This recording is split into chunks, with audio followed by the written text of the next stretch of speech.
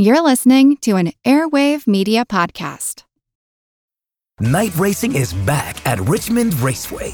This spring, top NASCAR drivers like Ryan Blaney, Chase Elliott, Bubba Wallace, Ross Chastain, and Virginia's own Denny Hamlin will battle under the bright lights. And this historic track also offers a rocking infield experience with unparalleled access to your favorite drivers and one of the best tailgate scenes around. For a weekend of friends, family, and amazing short track action, head to Richmond Raceway, March 29th through 31st. Get tickets now at richmondraceway.com. Across America, BP supports more than 275,000 jobs to keep energy flowing. Jobs like building grid-scale solar energy in Ohio and producing gas with fewer operational emissions in Texas. It's and, not or. See what doing both means for energy nationwide at bp.com/investing in America.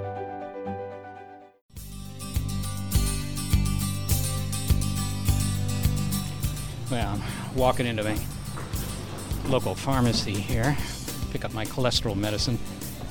Doctor did a blood test last year, said that, well, my good cholesterol was high.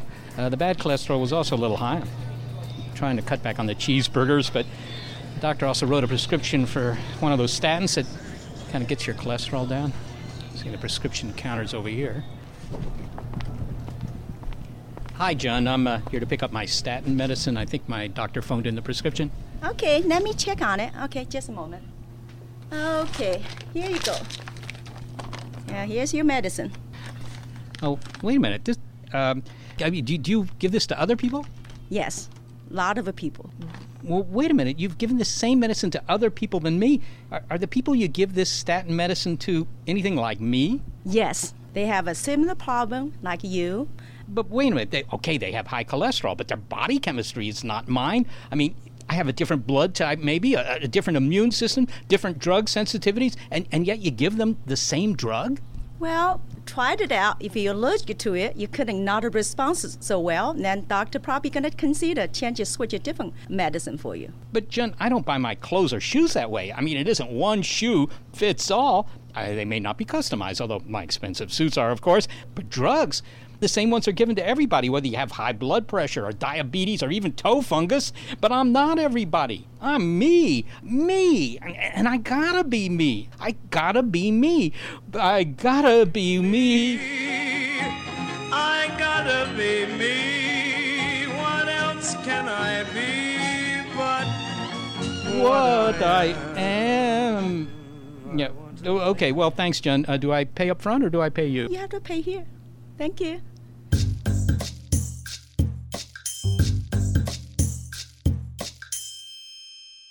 We all want to be seen as individuals, and never more so than when we're being seen by a physician, whether it's a routine checkup or treatment for a disease or a medical condition. In some sense, medicine's always been personal. I mean, my doctor weighed me, took my blood pressure, took my habits into account, like those cheeseburgers, before prescribing statins. But medicine is about to get really intimate. With the insights we've gained by decoding the human genome, such as the identification of genes that signal risk for particular diseases, we're learning not only about which individuals carry what risk, say, for a particular cancer, but how they might respond to treatment based on their genetic profile. We're all different, in important ways, at the level of the genome. And that's what's driving the new world of personalized medicine. And you may have to be brave to enter it because, well, do you really want to know what illnesses may loom in your future? It's not clear that any of us are prepared for that information. The medical landscape is quickly changing, and no one knows that more than a scientist who radically reshaped it. Biologist Craig Venter's pioneering work in helping decode the human genome has led to discoveries that have revolutionized how we see ourselves as Homo sapiens and as individuals. And we're poised to sharpen our focus from the human genome to your genome. Back in 2000, you couldn't afford to have your own genome sequenced. Sequencing the human genome cost millions, even billions of dollars. But start dropping your coins in those piggy banks by 2011, and it's coming up fast. The cost for personal genome sequencing will be merely a couple of $1,000s, so says Dr. Venter, a price drop that could change our approach to health and disease.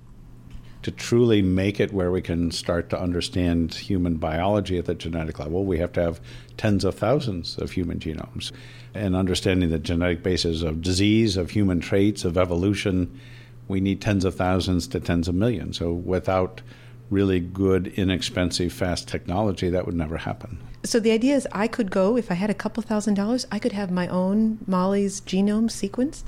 In 18 months or so, I mean, you can get a quick survey of it from a couple of these online sites like 23andMe or Navigenics. I think 23andMe is $400, Navigenics like $2,500 or something now. But that's just a snapshot of a small portion of your genome.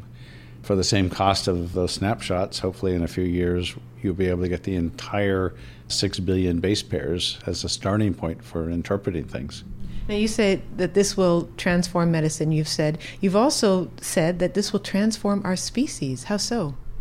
Well, I think by understanding truly who we are in our own evolution, understanding our human variation, understanding how we're truly individualistic.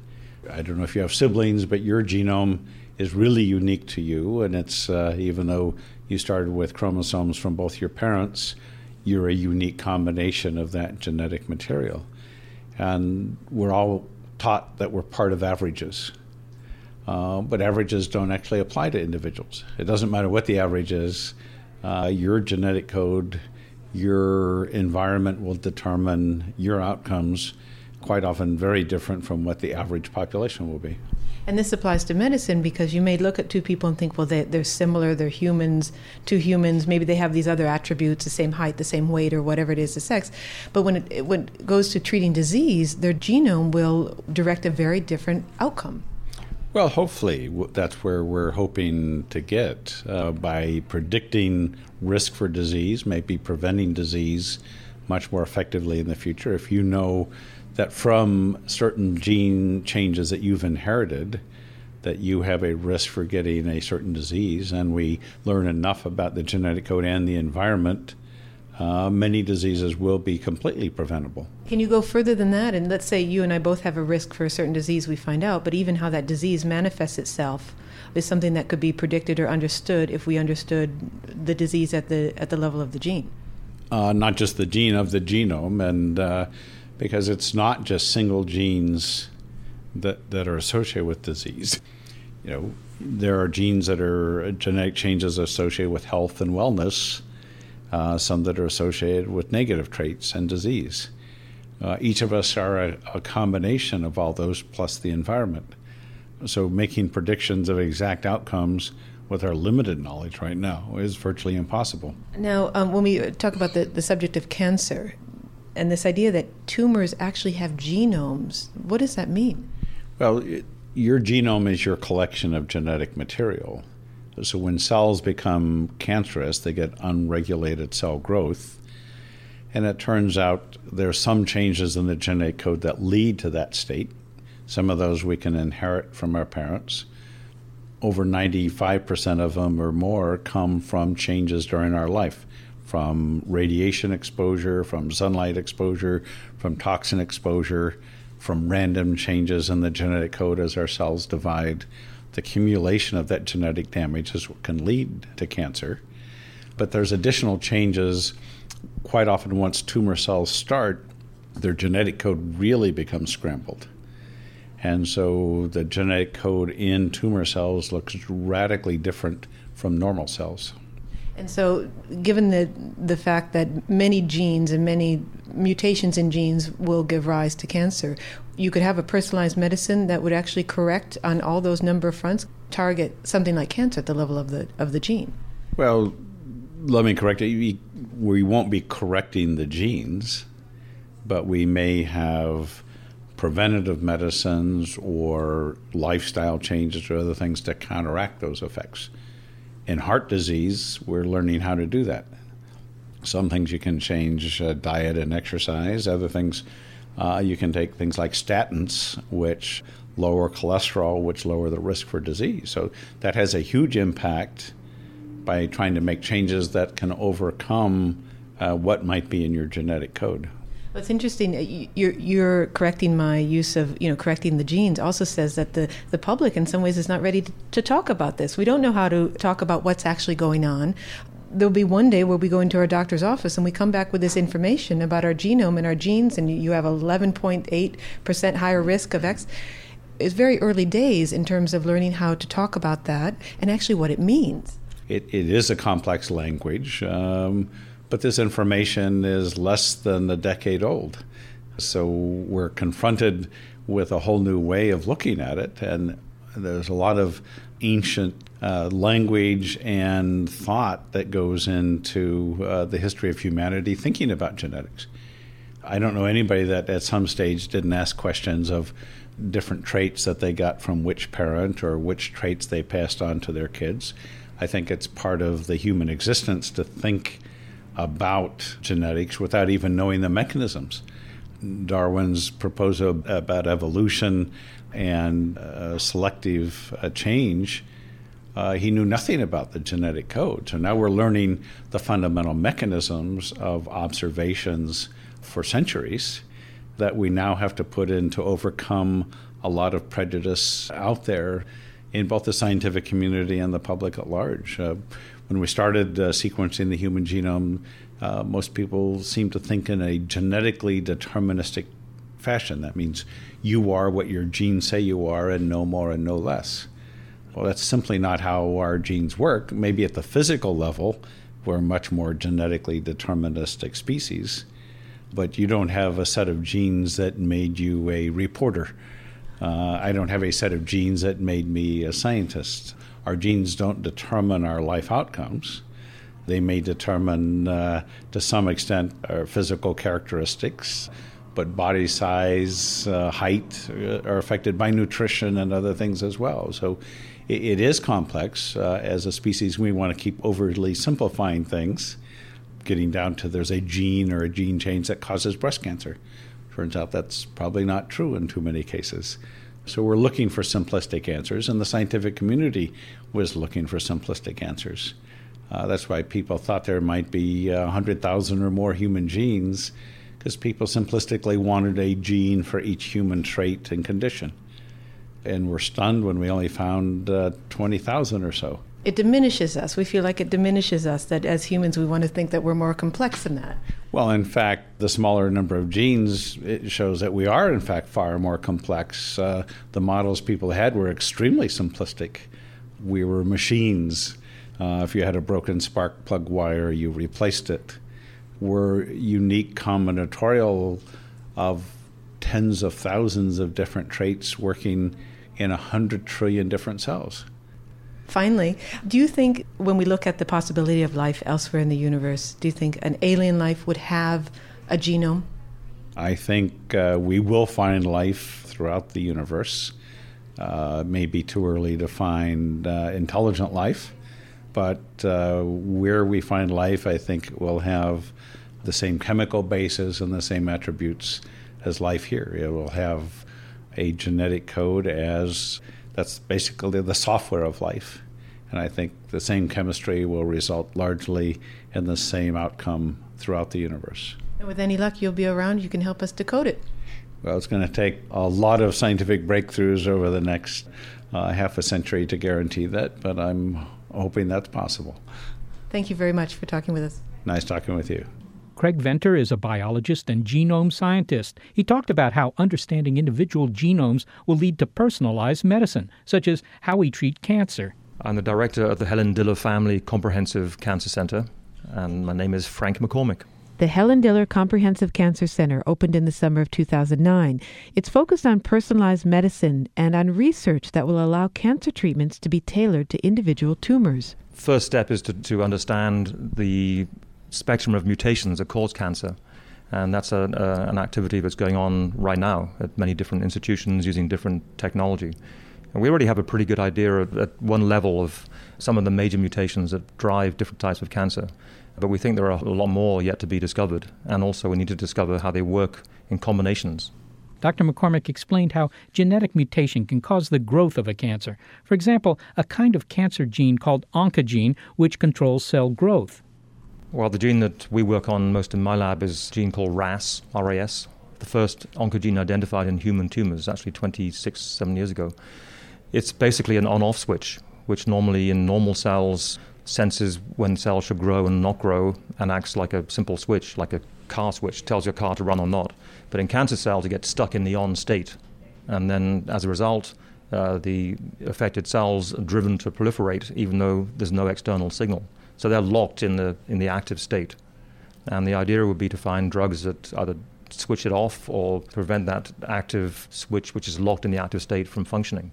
By understanding the genetic mutations that cause a tumor to grow, scientists can develop drugs targeted to a cancer tumor. The best example is Herceptin, for example, which targets a subset of breast cancers in which the HER2/neu gene is amplified and is a driver of the tumor. So Herceptin targets that set of tumors where this one gene is out of control and it's not used on other tumors. Scientists are also developing smarter use of chemotherapy drugs. And that's in that case, we don't exactly understand how the cocktails work, but we do recognize that some people respond and some don't. And now we can use genetics to figure out the responsive people and not the other ones, and therefore don't expose the non-responders to the chemotherapy. So it sounds like there are a couple different ways that this will work in the future. And one is that if you're sick, you go in and maybe you get a genetic profile of what's going on with you. Yep. But wouldn't the other be that you actually can screen people for susceptibility to certain cancers? Is that also in the future? That is also in the future. In fact, it's also right here. Individual people have different susceptibility to cancer based on their genetics. It's hard to spot those genes unless they're really dramatic, like BRCA1 and 2. But there are many other genes which are less dramatic but also have a major impact.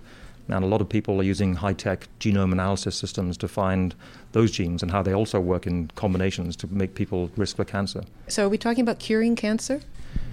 You know, I believe for the first time ever it will be cured. But we're still 2 or 3 major intellectual and technical breakthroughs away from that happening. But I think it can be done. Frank McCormick is director of the Helen Diller Comprehensive Cancer Center at the University of California, San Francisco. And if you think personalized medical care is far beyond the horizon, well, stay tuned to meet the man who turned his body over to this new science and what his genetic tests revealed. Our X's Get Personal on Are We Alone? Science Radio for Thinking Species on any world.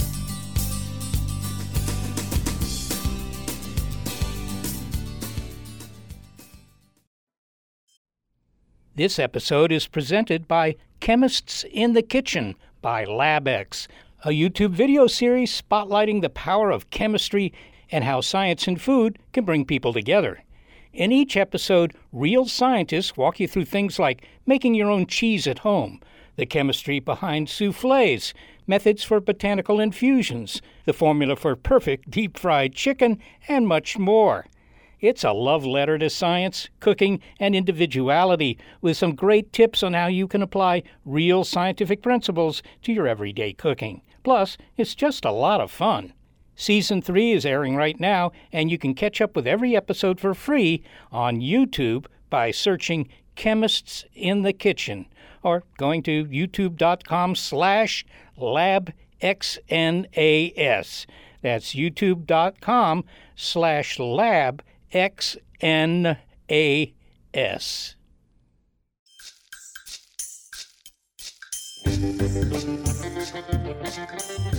Well, you've probably heard that you can donate your body to science someday. That's the kind of philanthropy I'd like to reserve for some time when my body's not busy doing other things, like living. But leave it to a curious and still breathing journalist to donate his body now. Anything for a good story, right? To understand the field of personalized medicine, writer David Ewing Duncan submitted his healthy 50-something-year-old self to a suite of geneticists, biologists, and neurologists. Some work at genetic testing services, such as the company 23andMe, mentioned by Craig Venter earlier. David underwent hundreds of blood tests, brain scans, and chemical analyses to find out what they revealed not only about his health, but the promise and the perils of the emerging field. Experimental Man is the result, a book in which David Ewing Duncan shares just what he discovered when he turned his body over to science. It involves having a lot of blood drawn, spit, various other ways to get to the cells that contain my DNA. And then having, at this point, I think several million of my genetic markers have been tested. And out of those, there's several thousand markers that have actually been characterized that have something to do with a trait, like blue eyes or blonde hair or disease or something of that sort. Now, you said you had to have blood drawn, and I know that you did for when they looked at the chemicals in your body, but for genetic testing, you do that too. Whatever happened to the swab in the cheek or just grabbing a glass that you drank from and we could get your DNA from that? It's blood, spit, and swabs.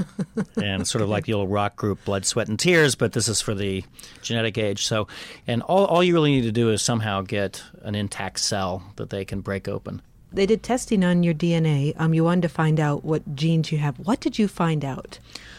Well, I found out, first of all, when I'm asked that, people are always wondering, oh my gosh, what horrible thing do you have? And the reality is that most of us who reach adulthood, like me, and hopefully like you, and most of the people listening, you would know by the time you reach adulthood if you've had a major genetic disorder, because it really is, it's like a glitch in your programming, and it's going to really manifest in most cases pretty early on, Tay-Sachs disease or Down syndrome or something like that. But what they're looking for are more common disorders. And so I came out, being a healthy person, low or medium risk for most disorders. There were a couple things, and we're all going to have something, right? I mean, unfortunately, we all will get sick and die at some point. It's just a reality of life. Right. You found out you had higher risk of heart attack. That's right. That's probably the most interesting one. And even some geneticists who are somewhat skeptical of this information because it's so new and still needs some validation, they all say you should probably pay attention to these high-risk heart attack markers because the validation is that you have a heart attack. And, other markers like, say, for cancer or something, it might play out over the course of a long time. So what did they find exactly? You had your blood test and they come back and they say you have this gene and this gene says that you will have a whatever percentage higher risk of heart attack. But what do they actually present to you? Well, there are 5 or 6 primary genetic markers. And when I say markers, what I mean is this is not an entire gene. So genes, if you think of the nucleotides, those A's, C's, T's, and G's, the lettered codes that one sees, gene can be hundreds or even thousands of strings of those letters.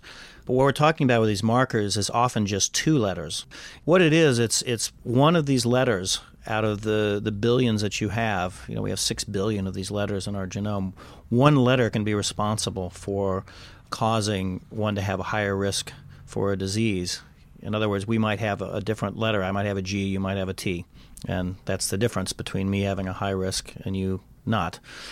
And these markers for heart attack will give you maybe a 20 or 30% higher risk factor. What was it in your case? That's about what it was, or 1.3 times risk factor, which is about a 30%.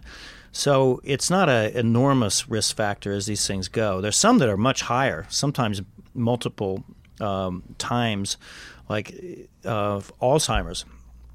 The main marker for Alzheimer's, if you're high risk for that, and it's a very small percentage of people who are, but that's I think it's a 17 times risk factor.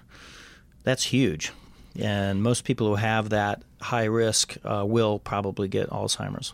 But I get the feeling that you've had some time to process some of this, as you have in the book. But when you first got the results, it said, okay, you have a higher risk at heart attack. And you went into this thinking you're a very healthy man, and you are, and that was validated by the end of the book. You certainly look very healthy.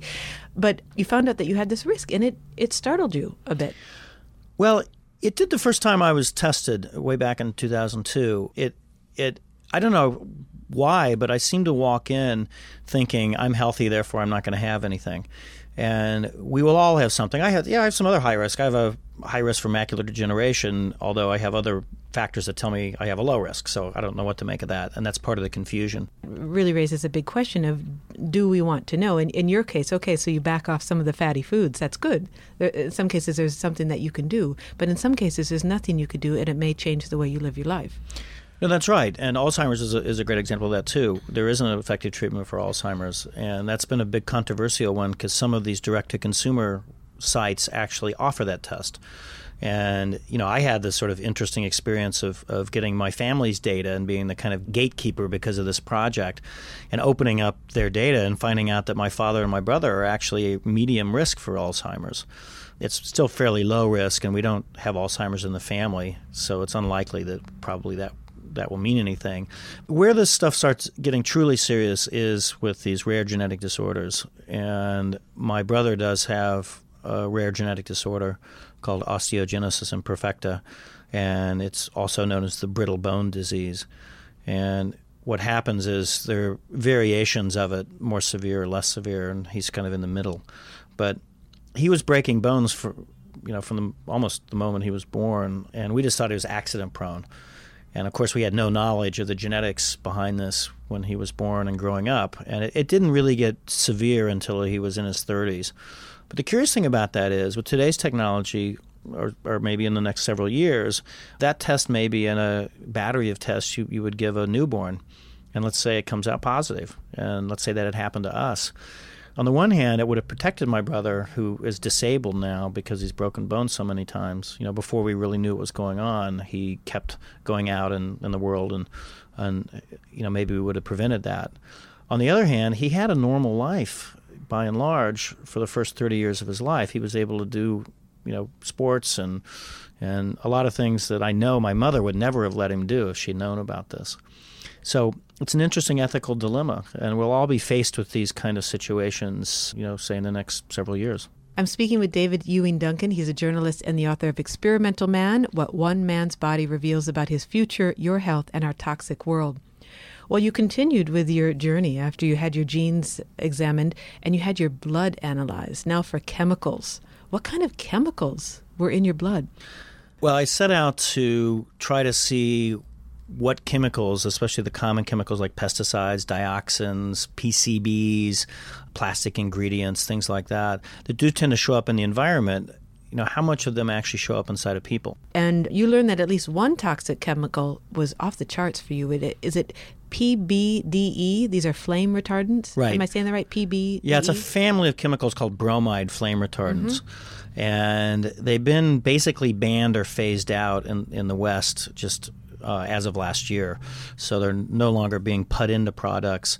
But these are really curious chemicals because they actually were put into virtually anything that can burn, clothes, plastics and computers and TVs, couches, whatever, cars, airplanes, by law. They were actually required to be in there, and they save lives by slowing down. If you're in a burning airplane or a building or something, they theoretically slow down the flames so you can get out. So there were, good intentions with these chemicals, but some of them have escaped, and I ended up with levels way off the charts, and it was about 12 times the normal level, way above even occupational levels, meaning people that work in the factories that make them. I even have higher levels. And this is a huge mystery. Where the heck did I get these flame retardants? Well, that might be found in the chapter entitled Idyllic Childhood in Kansas, Except for the Toxic Waste Dump. So you grew up in Kansas. Yep. And there was a toxic waste dump there? Yeah, and I didn't actually get the flame retardants there, but I got a lot of other chemicals there. I have very high levels of DDE, which is what DDT breaks down into. And DDT is the famous pesticide, that Rachel Carson wrote about in Silent Spring, which was banned in the early 70s. But when I was growing up in Kansas, they were still spraying this stuff. And so not surprisingly, I come up with pretty high levels, even though my body has been slowly getting rid of this over time, as it does with all chemicals. I still have fairly high levels. Well, do you remember them spraying it? Is that what your exposure was? They were actually spraying it, I don't know. Oh, yeah. I more than remember it. I lived at a lake. It was a lake community, and it was a very nice, as you said, idyllic place to grow up, woods and everything. We'd swim in the lake. There was a truck that came around and drove around the lake very slowly every year that sprayed for mosquitoes using DDT. And a couple of the years, we boys went and grabbed our bikes and we were riding around back in the plume, holding our breath, being very brave. I mean, incredibly stupid is what we were really being, but who knows? That probably is where I got this. The toxic waste dump, there are other chemicals like metals and things that I seem to have some higher than the normal. But most of my levels, though, for most of the 320 chemicals I was tested for, came out around average. No, but this gets at another point, because you are a healthy person, and yet you've had this exposure. And one of the other points you write about is that genetic susceptibility and chemicals come together, along with chemicals being part of the environment, the things that we're exposed to, and our genetic susceptibility come together and influence each other. And in what way do they do that? Well, one of the most important messages for the book, in fact, is what I call linkage. And I'm going to be writing a lot more about this. But it's really important, take the genetic and the environmental impact. We as organisms, we have our genes we're born with, but that's our blueprint. And there's so much emphasis on that right now, but it's like the blueprint for the building. It's not the building itself.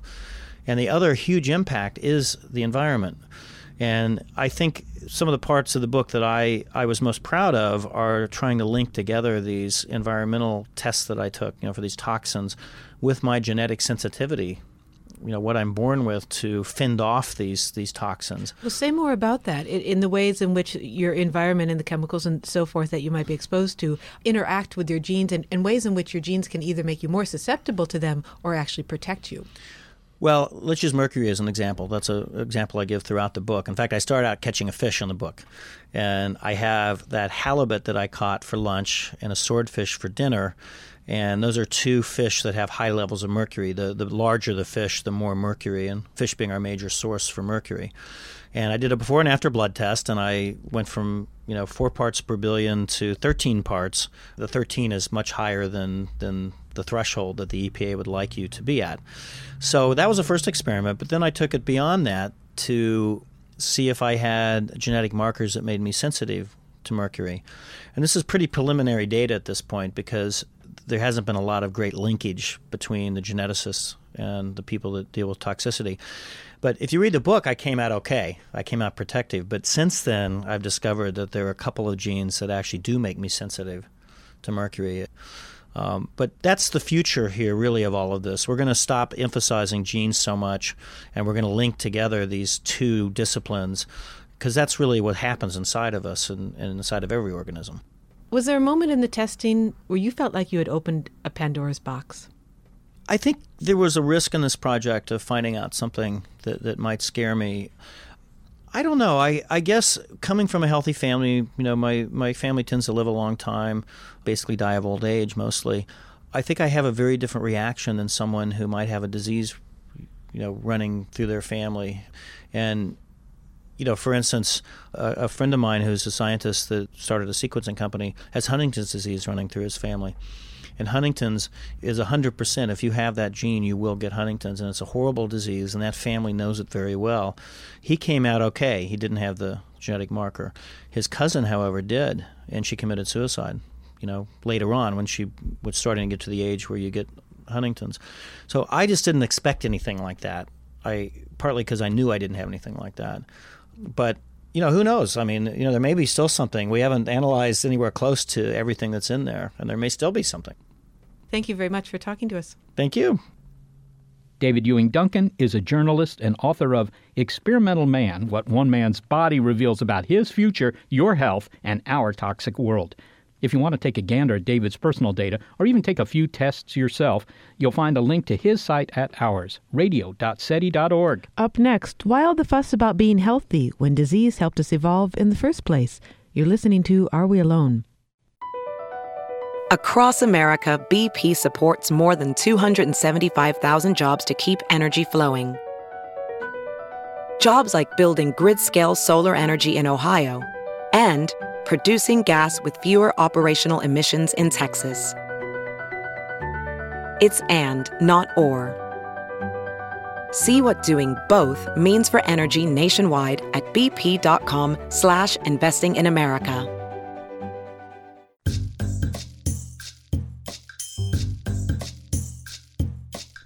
Well, we've been hearing about how to cure disease with some pretty sophisticated technology.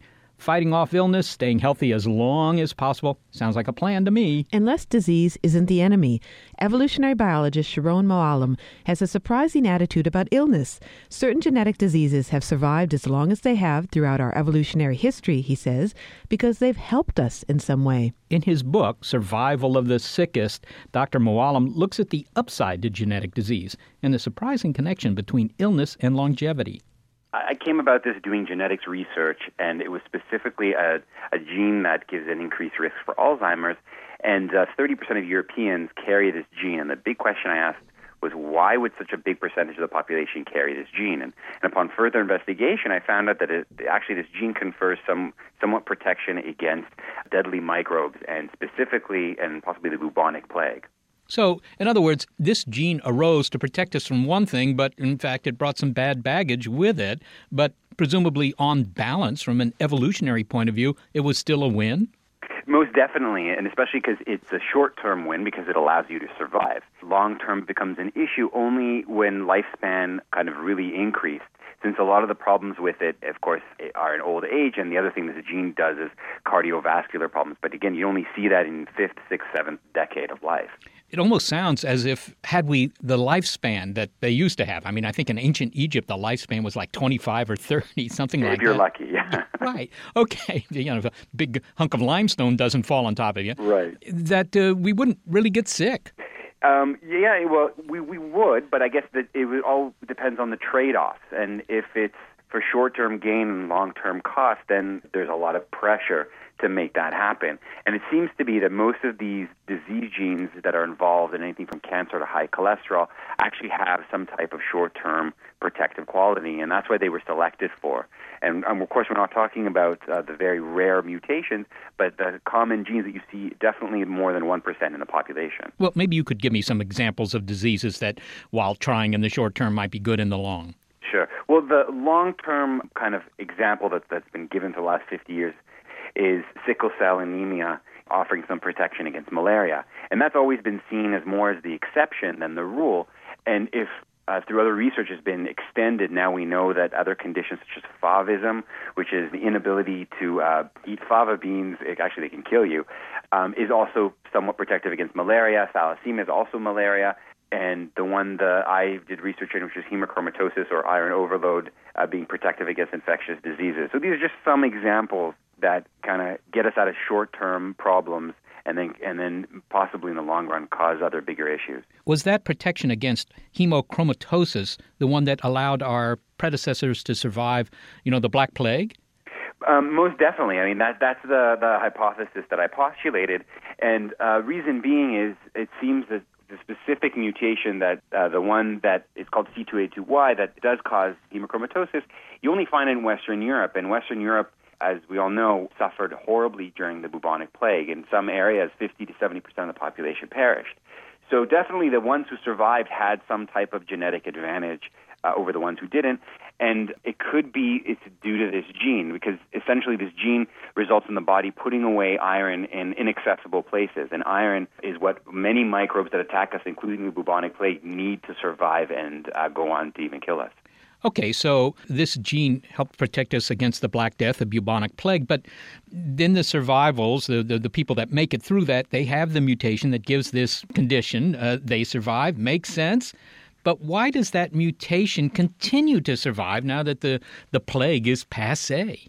That's such a great question, and this is just, this constantly comes up when you kind of look at evolution and natural selection.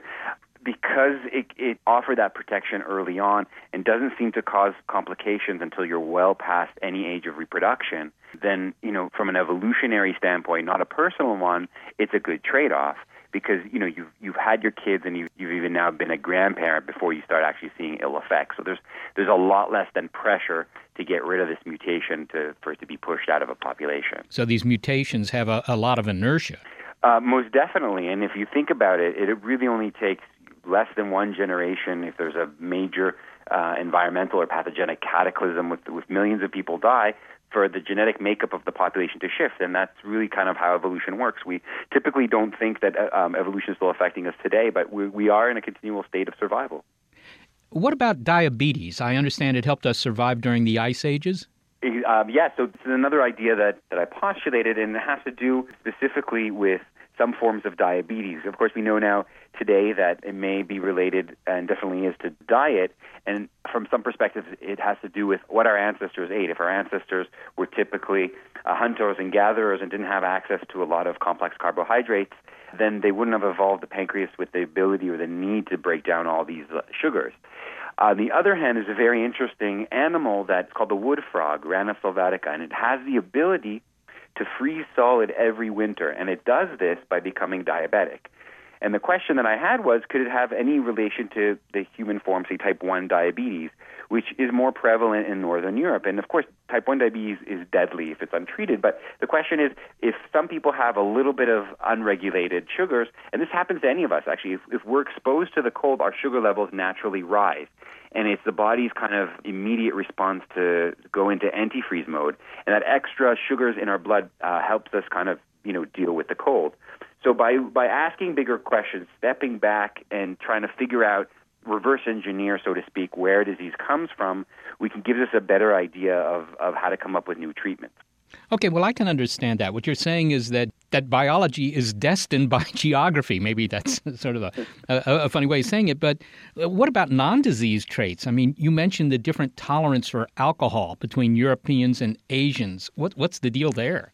Oh, it's very interesting, again, and this is something, we always talk about nature and nurture and how much the environment can kind of affect us. And when it comes to Asia, it seems that there wasn't a big evolutionary pressure to be able to break down alcohol. In fact, 50% of people of Asian descent lack the requisite genes to be able to break down alcohol properly. And you can actually see this. The face is kind of like alcoholic flush. Your face goes red, and you appear really intoxicated, but in fact, you're just kind of having an allergic reaction. And again, it might just go back to history, the fact that in Europe there's so much fermentation going on, and a lot of the calories could have been consumed through alcohol, whereas in Asia this wasn't typically done. Of course, they did have few alcoholic beverages, but it wasn't something that was consumed on a daily basis by the majority of the population. So there wouldn't be this pressure to be able to break down alcohol. And consequently, you actually see this with lactose tolerance, the ability to break down sugars in milk into adulthood. And actually, different mutations arose in Africa and in Northern Europe in the populations there that allow those people to break down alcohol into adulthood. Most of the world is actually lactose intolerant. So in the case of alcohol, then it's a matter of culture shaping our genome. I mean, if you drink wine, then you develop the ability to break down alcohol. And if you drink tea, you don't. Right. Simply put. And again, it has to, though, have been a big pressure and subsequent from a natural selection point of view or evolutionary point of view, that it would be a big advantage to you. Meaning if you would be able to break down alcohol, or like the example I gave about milk, and to get a lot of your nutrition that way, and then went on to have more children, you would then subsequently pass those genes that would allow you to break down those compounds in the environment onto your children and in future generations. I can imagine that drinking a lot of alcohol might encourage you to have more children. Well, finally, Sharon, you say that with these evolutionary trade-offs, these mutations that may cause some short-term disease but protect us against other stuff in the long term, that we're sort of on the hook and we're never going to get off the hook. But come on, isn't medicine sooner or later going to get us off this hook by solving all these problems at a molecular level? It's really hard to know what the future holds, but I think the one thing that we should always remember, and I think, and to be humbled by, is the ability of microbes to develop resistance, either to the compounds that we throw out in the form of antibiotics or to our very own immune processes. And it's been a very long time in our evolutionary history since we fell prey to, giant saber-toothed cats. Most of the things that kill us today, when we look around the world anyways, is things we can't see, such as viruses and bacteria, and as we're discovering prions too. So if you just look at what's happened in the last 50 years, where we thought initially that we were at the position of being able to conquer all these microbes and infectious diseases would be a thing of the past, then HIV came on the scene, and now we actually seeing, the constant emergence of new viruses and microbes is a part of life. And I guess just to answer your question, that simply put, that no matter what kind of advances we make, we're always going to be faced with a threat that can out-evolve us. And I guess we should always consider ourselves lucky to be able to be alive. All right, I'll keep that in mind. Sharon Moallem, thank you so much for talking with me. Well, thanks for having me. Sharon Moallem is a neurogeneticist and evolutionary biologist working at the Mount Sinai School of Medicine. He's the author of Survival of the Sickest, A Medical Maverick Discovers Why We Need Disease. Well, even though some disease may be good for a particular group of humans, as individuals, we continue to strive to be healthy and long-lived. I mean, how could we not? Improvements may come from personalized medicine based on genomics, but there's another research area that holds great promise, or at least great hope: stem cells. Of course, they're also controversial with those who decry any therapy involving cells taken from embryos, but there are other sources of stem cells, and they're helping cure some, otherwise stable patients. I'm here at the University of California, Davis, where scientists are advancing research on stem cells. Now, these are the master cells in the body that have the potential to grow into any kind of cell and replace damaged cells. And I'm about to meet some of the patients who are benefiting from the research here. Now, this is Miss Annie. She's one of the horses here in the new Veterinary Medical Laboratory at Davis. The Regenerative Medical Laboratory is one of only 4 university-based veterinary stem cell labs in the country, and it's designed to provide stem cells to horses and treat bone, tendon, and other injuries. Thousands of horses suffer these injuries every year. Hi, I'm Sean Owens. I'm a veterinarian here at the University of California, Davis School of Veterinary Medicine, and I'm also the director of the Veterinary Regenerative Medicine Laboratory. Now, Sean, you're using stem cells to treat injuries with Miss Annie here and the other horses we have in the paddock? Yeah, we, about 10 years ago, a gentleman by the name of Doug Herthel, Dr. Doug Herthel in Southern California, started using stem cell therapy in horses. And since that time, there's been great interest in the therapy, and there have been very positive results for using them to treat soft tissue injuries such as ligament and tendon injuries. And we find that therapy combined with conventional therapy, our horses become sounder and better faster. Hi, Miss Annie. I have some grass here. Is it grass? Grass hay. Grass hay. Hey, grass hay. There you are. Now, Miss Annie here, what's wrong with her? She has arthritis. Most of our horses weigh about 1,000 to 1,200 pounds, and their joints aren't much bigger than our knees and ankles, so they're prone to arthritis over time, just like people are. So has Miss Annie here been treated with stem cells yet? She has, and we've seen positive results. We've collected stem cells from her, and she will be getting injections back again. Now, how is it that stem cells can help with inflammation? Because that's what arthritis is, right? It is inflammation surrounding the joint, and over time it leads to instability in the joint and the body's attempt to stabilize that joint. Stem cells, we know, do have an anti-inflammatory effect in and of themselves, and what we're hoping is that stem cells will go in and not only provide that anti-inflammatory effect, but also have a direct effect on the joint so that it improves overall joint health and speeds healing as opposed to further degeneration. I'm cornered by horses here, one in the front, one in the back. Here's a white one. What's his name or her name? Susie. So she's a little quarter horse. Take 4 of them to make a real horse? 4 of them to make a real horse. At least that's what thoroughbreds think. Now, the biggest controversy in stem cell research for humans is where you get the stem cells. And it's a collection of stem cells from embryos that has made the research so controversial. Where did these stem cells, these horse stem cells, come from? Well, that's one of the nice things with our research is that we don't use embryonic stem cells. We use adult-derived stem cells. And by that I mean we use stem cells that have either come from umbilical cord blood, umbilical cord tissue, or bone marrow. And we're just starting to use fat-derived stem cells. So fortunately, there is no ethical dilemma associated with them. It's tissue obtained from the patient for the benefit of the patient. How long did it take since you injected Miss Annie that you began to see that she was feeling better? Within about 24 hours, the anti-inflammatory effects, we do see a noticeable difference. And within about 2 weeks, we start seeing significant improvement if they're going to improve. Not every patient will improve with this therapy. And I guess that's one of the major points to consider is that, while stem cells offer great promise, they're not a cure-all, they're not a magic bullet, and there are going to be certain injuries and diseases that they're not going to work for, at least as far as we know right now. But hopefully if they equal 1/10 of the promise that we have for them, it'll significantly change the way we look at horse health. Can we go into the lab to see where some of this research happens? Oh, certainly. We'll show you where it all happens.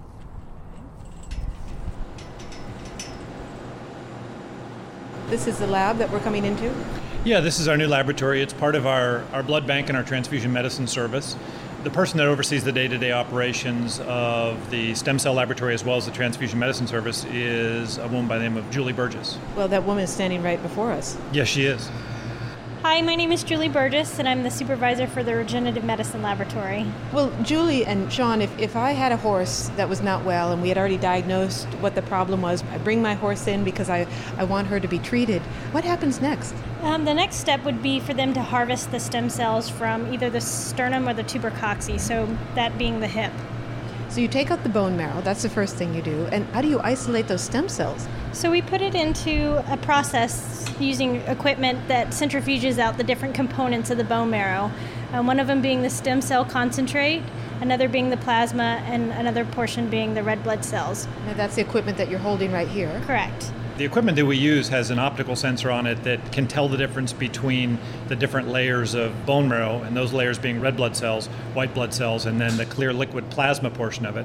And the stem cells that we're after are contained within the white blood cell portion, and they represent a very, very small fraction of that.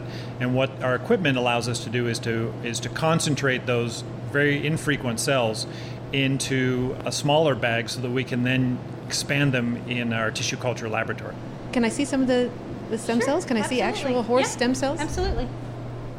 So all I've done is open up the incubator and pulled out one of the flasks that are growing cells in them.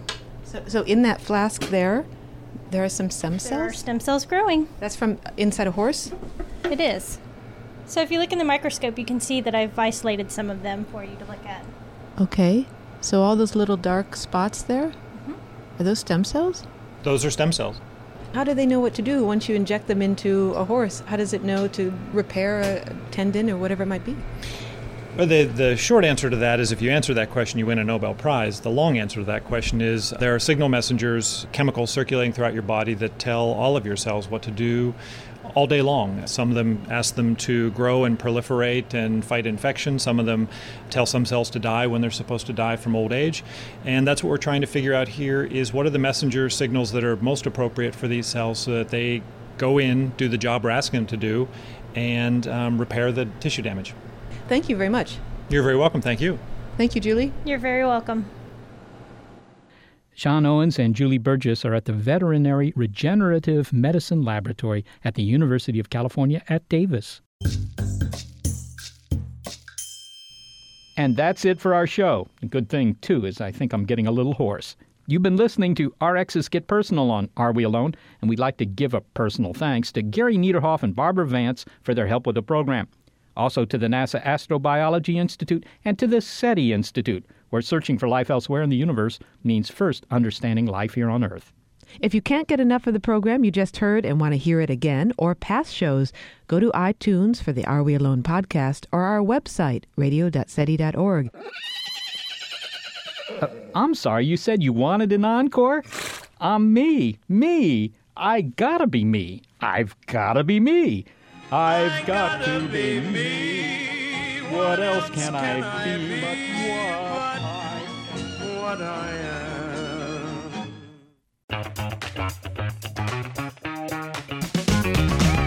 Hey there, I'm Dylan Lewis, one of the hosts of Motley Fool Money. Each weekday on Motley Fool Money, we talk through the business news you need to know and the stories moving stocks on Wall Street. On weekends, we dive into the industries shaping tomorrow and host the experts, authors, and executives that understand them. Tune in for insights, a long-term perspective on investing, and of course, stock ideas. Plenty of them. To quote a listener, it pays to listen. Check us out and subscribe wherever you listen to podcasts. Tech moves fast, so keep pace with the Daily Crunch podcast from TechCrunch. With new episodes every day, this podcast will give you a quick overview on everything you need and should know about startups, new tech, regulations, and more. Listen to TechCrunch Daily Crunch now, wherever you get your podcasts. That's TechCrunch Daily Crunch, wherever you get your podcasts.